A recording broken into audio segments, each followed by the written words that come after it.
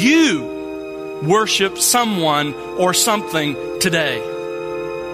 You are worshiping either the true God in the biblical means He has prescribed, or you are engaged in what the Bible calls idolatry.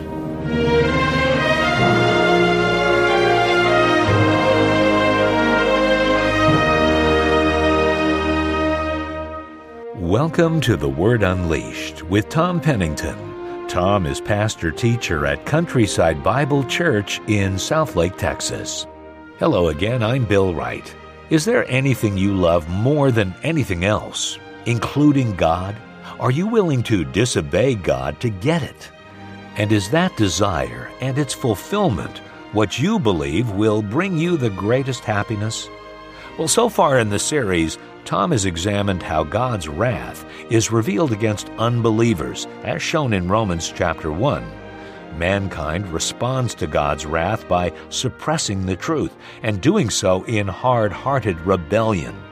Today, you'll see another way in which man responds to God's wrath, and that's through hard-hearted devoted worship to false gods, fueled by an intentional flight from the one true God. To help you discern the matter, the Apostle Paul gives you several compelling insights into false religion, including what makes it so attractive. You'll get those insights in today's study, and you'll learn the fundamental reality that lies behind every false object of worship. So let's join our teacher right now with today's study here on The Word Unleashed. Today we want to finish the paragraph we've been studying together in Romans chapter 1. If you're already there, keep your hand there, but we're going to start in the Old Testament. We're going to start in Isaiah 44. Isaiah 44, here the prophet Isaiah, 700 years before Christ, condemns and points out the absolute folly of idolatry. In verse 9 of Isaiah 44, this is what the prophet wrote. Those who fashion a graven image are all of them futile. And he goes on then to recount the futility of human beings. Verse 12, creating tools with which they can make an idol. And then verse 13, the actual creation of the idol itself. And then he details how there's this grove of trees that are developed and grown for the purpose of serving man. He cuts down one tree, and with half of it he creates a fire and bakes his bread and warms himself. And the other half he makes an idol and falls down in front of it and worships. Look at the indictment that Isaiah gives in verse 18. They do not know, nor do they understand, for he has smeared over their eyes so that they cannot see. That is, God has smeared over their eyes so that they cannot see, and their hearts so that they cannot comprehend. What's going on here? This isn't denying what Paul says in Romans 1, that they know. The point is, they knew, they rejected that knowledge, and God, as He often does, and as we'll see in Romans 1, gives them over to their idolatry so that their idolatry begins to blind them, and they actually begin to believe the lie. Verse 19, no one recalls, nor is there knowledge or understanding to say, I have burned half of this log in the fire, and I bake bread over its coals. I roast meat and eat it. Then I make the rest of it into an abomination. I fall down before a block of wood. The sarcasm here is just dripping. He feeds on ashes. A deceived heart has turned him aside, and he cannot, this is frightening. He cannot deliver himself from this idolatry, nor can he say, is there not a lie in my right hand? God eventually gives the idolater over to his idolatry where he believes the lie. And he takes the knowledge of God that he began with, and it becomes the lie of false religion. Now, why would an intelligent person participate in the obvious folly of idolatry? Well, in Romans chapter 1, Paul explains. And he explains to us that the reason behind false religion is not intellectual, it is in fact moral.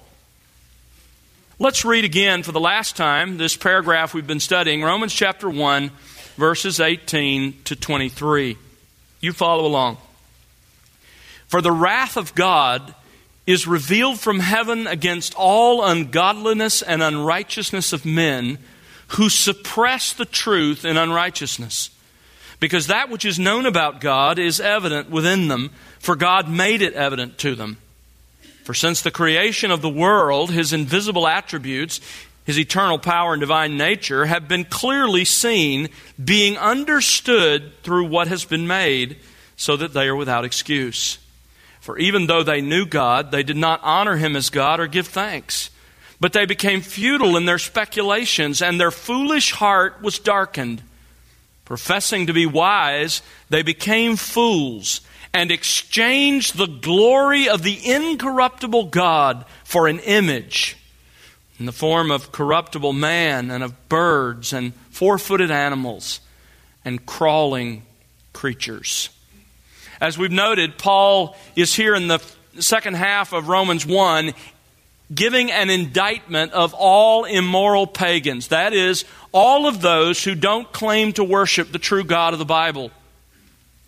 He begins his indictment in verse 18 by saying that right now, the wrath, the just anger of God is being revealed against them.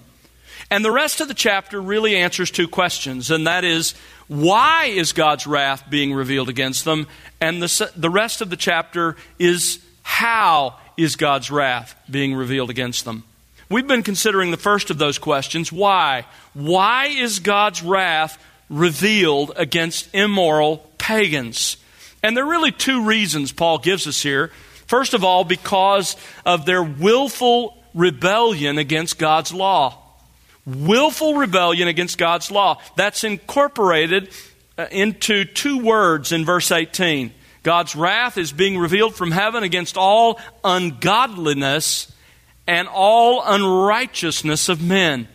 This is the rejection of God's law. What He's revealed about what we owe Him and what He's revealed that we owe the people around us. It is willful rebellion against His law. The second reason that God's wrath is being revealed is willful ignorance of God's person. Now, we noted that in verse 18, there's just a brief summary of what Paul means by this. Notice how he ends verse 18. Men suppress the truth in unrighteousness. They hold down what they know about God. They stifle it. And then beginning in verse 19 through the end of this paragraph, he fills that out and gives us a detailed explanation.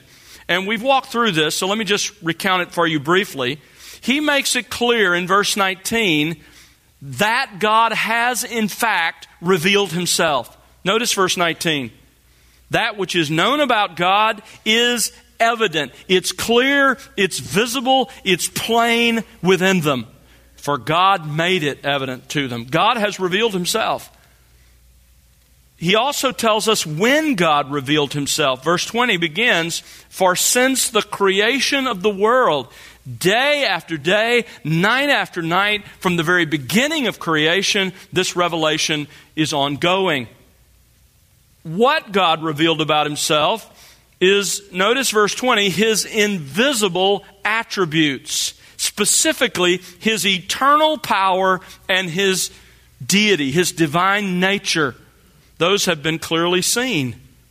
How has God revealed Himself? Well, Paul says that these things are seen and being understood through what has been made. Man looks at the creation and he sees in the creation these realities about God. What results from that revelation? Well, these sobering words at the end of verse 20, so that they are without excuse. There has never been a person on this planet, there will never be a person on this planet who has an excuse to offer God because he has seen the revelation of God in creation and he has rejected it. And that brings us then to how man responds to God's revelation in creation. This is what we've been considering. In light of all of that, how is it that man responds? Well, he responds in two very shocking ways. Last time we finished examining the first way he responds, and that is hard-hearted rebellion against the true God. Hard-hearted rebellion. Notice how it's expressed in verse 21. For even though they knew God, that is, they knew these things about God from the creation, they did not honor Him. They did not glorify Him as God, literally, and they did not give thanks. Those are acts of rebellion. They refused to glorify the true God, and they refused to express gratitude for His goodness. Now, I noted for you that the next three verbs after that are all passive. And they describe not what man does, not man's rebellion, but rather the consequences of his rebellion. These are things that happen to him in light of his rebellion. First of all, the consequence of flawed thinking. Notice verse 21.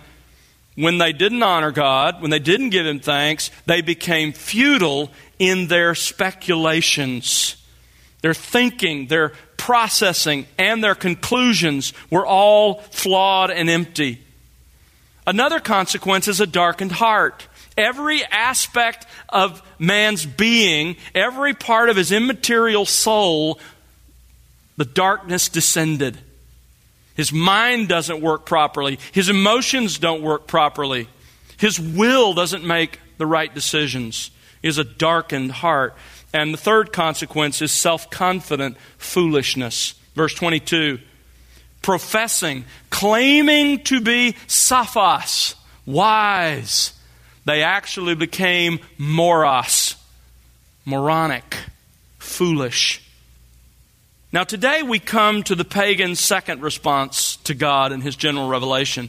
Not only does he show hard-hearted rebellion, but secondly, and this response is also truly shocking, he shows hard-hearted worship of false gods. Now, if you had never read this and you were really thinking through the reality of this would be shocking to you. Instead of worshiping the true, the one, the only living God, the creator of heaven and earth, man turns from that knowledge and in a hard-hearted way decides to worship replacements, substitutes. Now let's pick up our steam here and start at verse 22. Professing to be wise, they became fools and exchanged the glory of the incorruptible God for an image in the form of corruptible man and of birds and four-footed animals and crawling creatures. Paul's point is, here is man's greatest folly, that he would choose to worship something created rather than the Creator Himself. It is, and I don't use this word lightly, stupid. But here's man's problem. As part of God's design of every human soul, He hardwired man to worship. Do you understand this? Every human being is hardwired to worship. He can deny that reality. He can stay away from organized religion.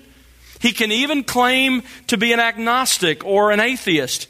But what he can never do is change how he's hardwired. So what happens then when a creature made by God to worship God refuses to worship God? Folks, let this sink into your soul. What will never happen is he will never cease to worship. It can't happen. Every human being worships someone or something. Let me make it more personal. You worship someone or something today. You are worshiping either the true God in the biblical means He has prescribed, or you are engaged in what the Bible calls idolatry. But there's no neutral ground here. There's no gray area between the two where you find yourself.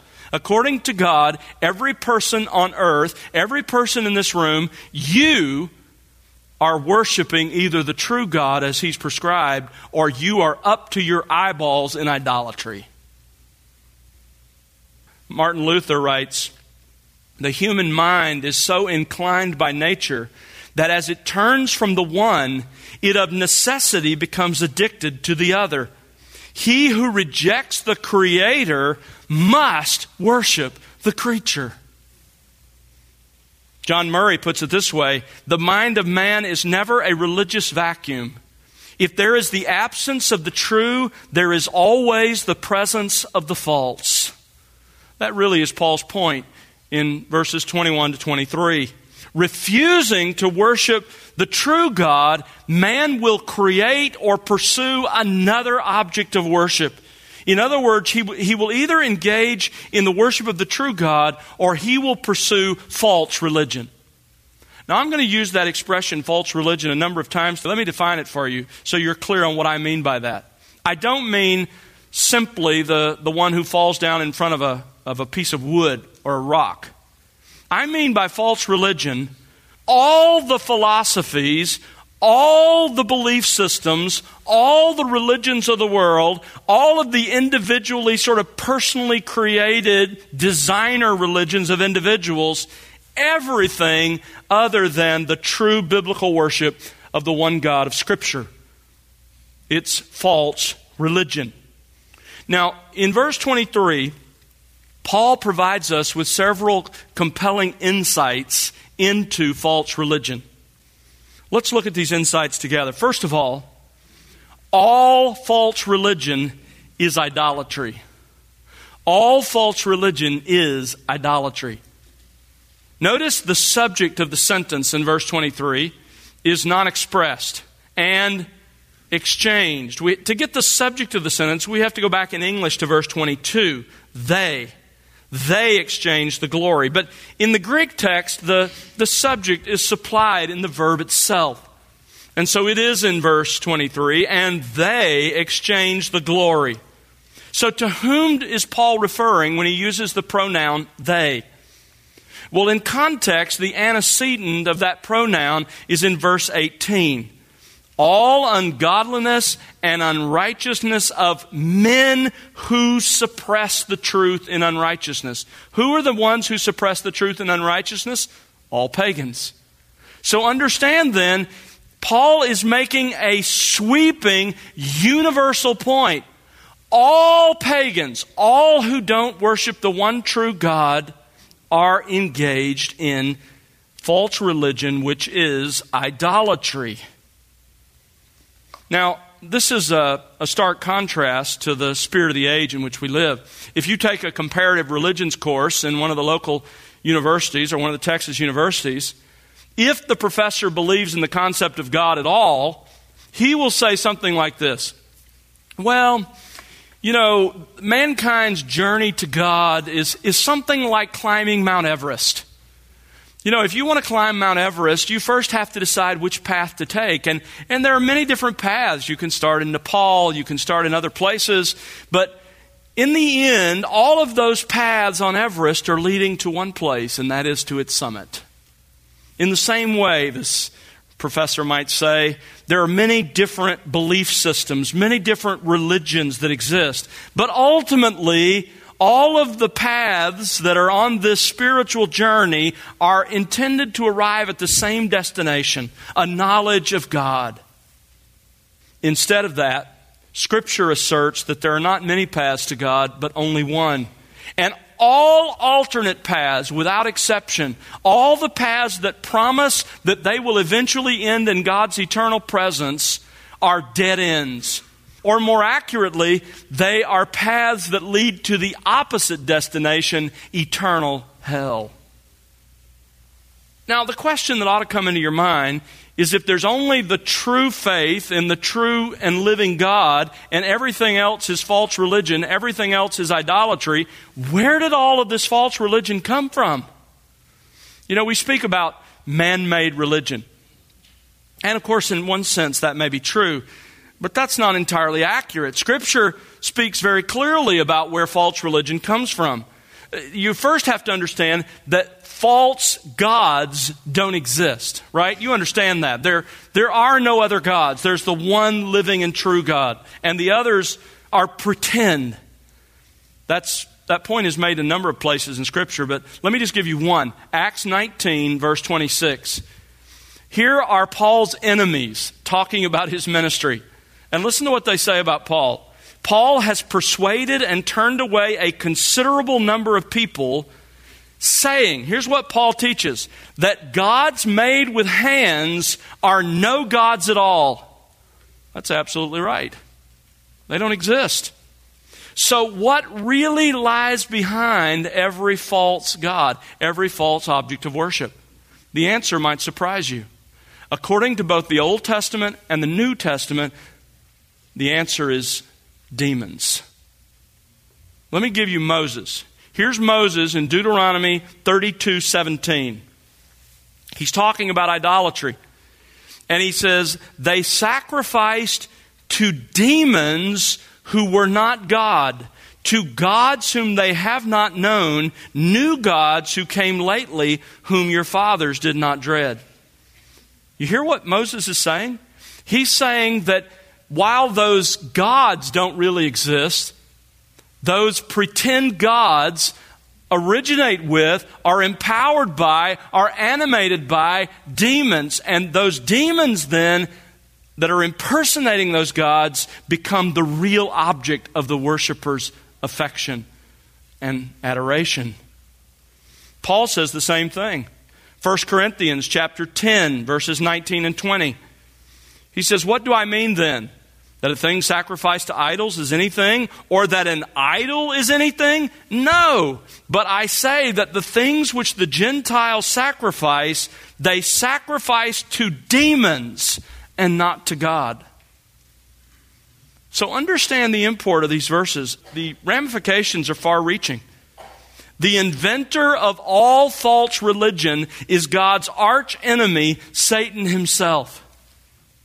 Satan's greatest strategy to oppose the work of God in this world is not to cause you to stumble in your flesh. He does that. He creates a world system that appeals to your flesh. He puts temptation in your way, as does your own flesh bring you to temptation. But that's not his main role. Satan's primary strategy is to promote damning false religion. And behind every false religion is a demon impersonating the God who is worshipped in order to enslave the people who follow that religion.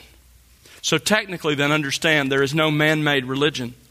There is the true faith revealed to us by God himself, and all other faiths, all other religions, all other belief systems of any kind can be traced back to the Prince of Darkness himself. In Colossians chapter 3, verse 5, and it's also in Ephesians 5, Paul's talking about sexual sin, and he gets to sin of the heart, to sexual lust. And listen to how he describes it. Colossians 3:5 literally says this, covetousness, speaking of sexual covetousness, which is idolatry. That's very sobering, because think about what that means. If lust can be idolatry, that means you don't have to have a name for your God to be an idolater. You don't even have to make a deliberate decision, I'm going to worship this. The person involved in sexual covetousness does neither. He simply pursues his desires, and he gives precedent to the pursuit of his desires over God. And to do so is to become an idolater, Paul says. And that's not just true with sexual sin, it's true with any desire. In Romans 1, from the simple pronoun they and its antecedent, the men who suppress the truth in unrighteousness, we learn that all of those outside of the worship of the true God in Scripture are engaged in false religion, and all false religion, according to Paul in verse 23, is idolatry.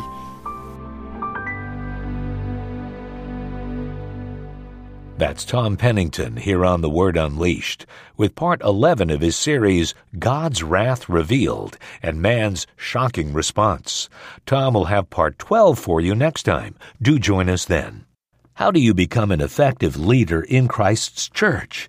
In his book, Being the Right Kind of Leader, Tom Pennington identifies from Matthew's Gospel the 5 key commitments of an effective and biblically grounded leader. Keeping those commitments is essential to properly understanding, applying, and growing in the practice of faithful, effective leadership. Purchase your copy of Tom's book, Being the Right Kind of Leader, today at thewordunleashed.org. That's thewordunleashed.org. The Word Unleashed is made possible because of the prayers and financial gifts of individuals just like you. Please consider partnering with us. You can find out how to do so by visiting us online at The Word Unleashed. Connect with us on social at The Word Unleashed. And now for Tom Pennington and the entire team, I'm Bill Wright. Thanks for listening to The Word Unleashed, exalting God's glory, explaining God's truth.